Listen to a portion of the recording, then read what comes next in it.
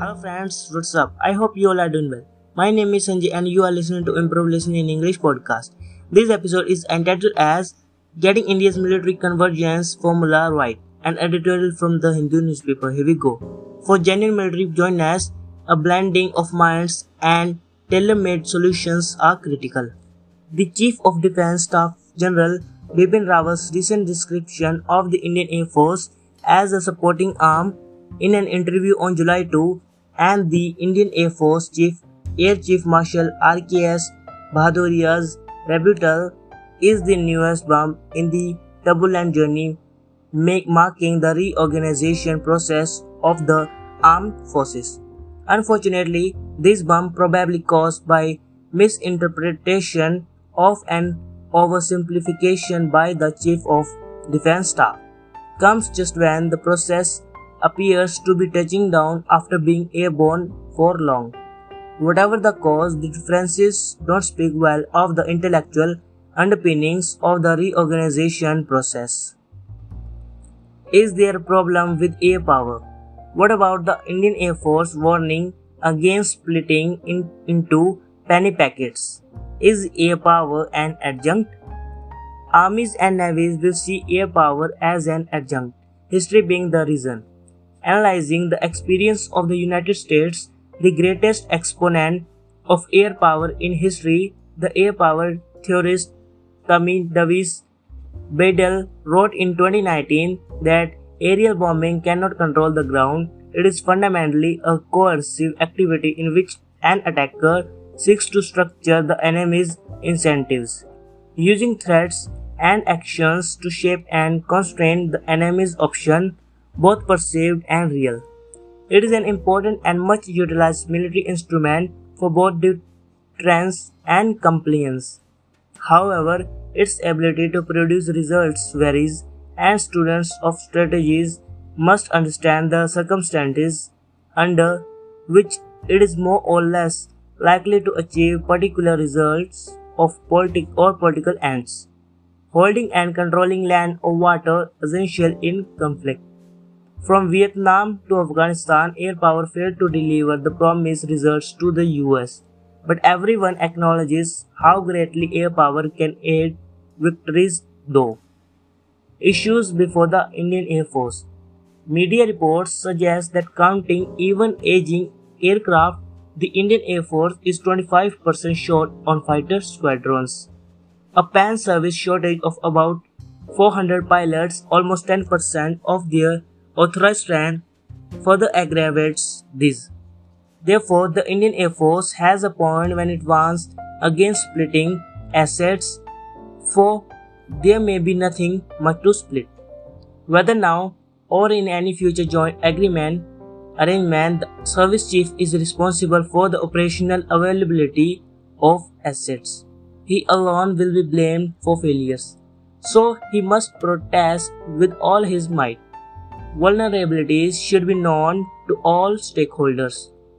With the US Navy faced a budget cut in 2015, Admiral Jonathan W. Greenwald, which Chief of Naval Operations, told the Senate that if the budget gets cut, more ships and aircrafts will be out of action when in battle. More sailors, marines, and merchant marines will be killed, and there will be less credibility.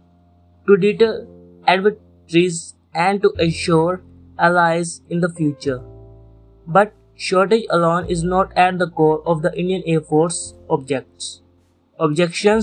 It is also the prospect of operational plan for the Indian Air Force being made outside the service. Finding common ground.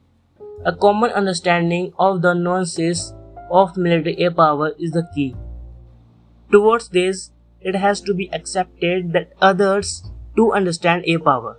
The 67-year-old Naval Air Arm figures among the top 10 air forces of the world with the experience of operating almost every kind of aircraft the Indian Air Force operates, and with the benefits of the operational wisdom born of the harsh integrity of the supremely tough aircraft carrier and other small deck operations. The naval leadership understands air power. This applies to the Indian Air Army too, in its own way. Confidence needs to be developed that widely staffed apex joint organizations can draw up professional operational plans for air power. This will need some effort in the short term towards enhancing professional military education, though, at the staff level. Synergy and hurdles. With dwindling budgets, a steadily deteriorating security situation, and the march of technology, the armed forces understand the need to synergize. But natural human forces interfere. For instance, different services don't coexist well where they are co-located. Bitter fights over land, buildings, facilities, etc. more optimal operational synergizing. Then there is the issue of giving each other the best or of wanting to be with each other. The Andaman and Nicobar Command suffered from the lack of a substantial operational charter and the services not positioning appropriate personnel or resources there. Moreover, as the joint tenure didn't benefit career, no one strove for it. The US, when faced with the same problem, made joint tenure mandatory for promotions. Steamrolling with decrees is useful in such areas. Major reorganizations must strictly follow the sequence of written concepts, their refinement through consultations, simulation, or tabletop war gaming, field evaluation, and final analysis before implementation. This would help address command and control, asset adequacy, individual service roles, operational planning under new circumstances, and the adequacy of joint structures. Who gets to lead what also matters. The Western Command between the Indian Army and the Indian Air Force, the Northern Command with the Indian Army, Maritime Command with the Indian Navy, and the Air Defense Command with the Indian Air Force may be an acceptable formula. What is needed? As we hurtle towards inevitable reorganization, some specifics are required. The first is the need for a comprehensive national security strategy to guide the service, develop capacities required in their respective domains. The second is the need to transform professional education and inter-service employment to nurture genuine respect for others. The third is that the armed forces must resolve their differences among themselves, as the politicians or bureaucrats cannot do it.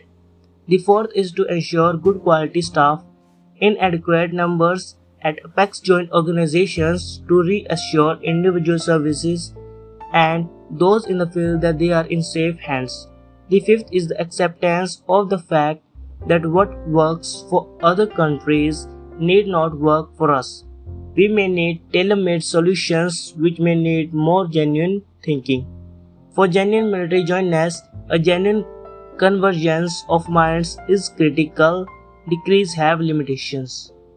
Thank you for listening, friends. Have a nice day.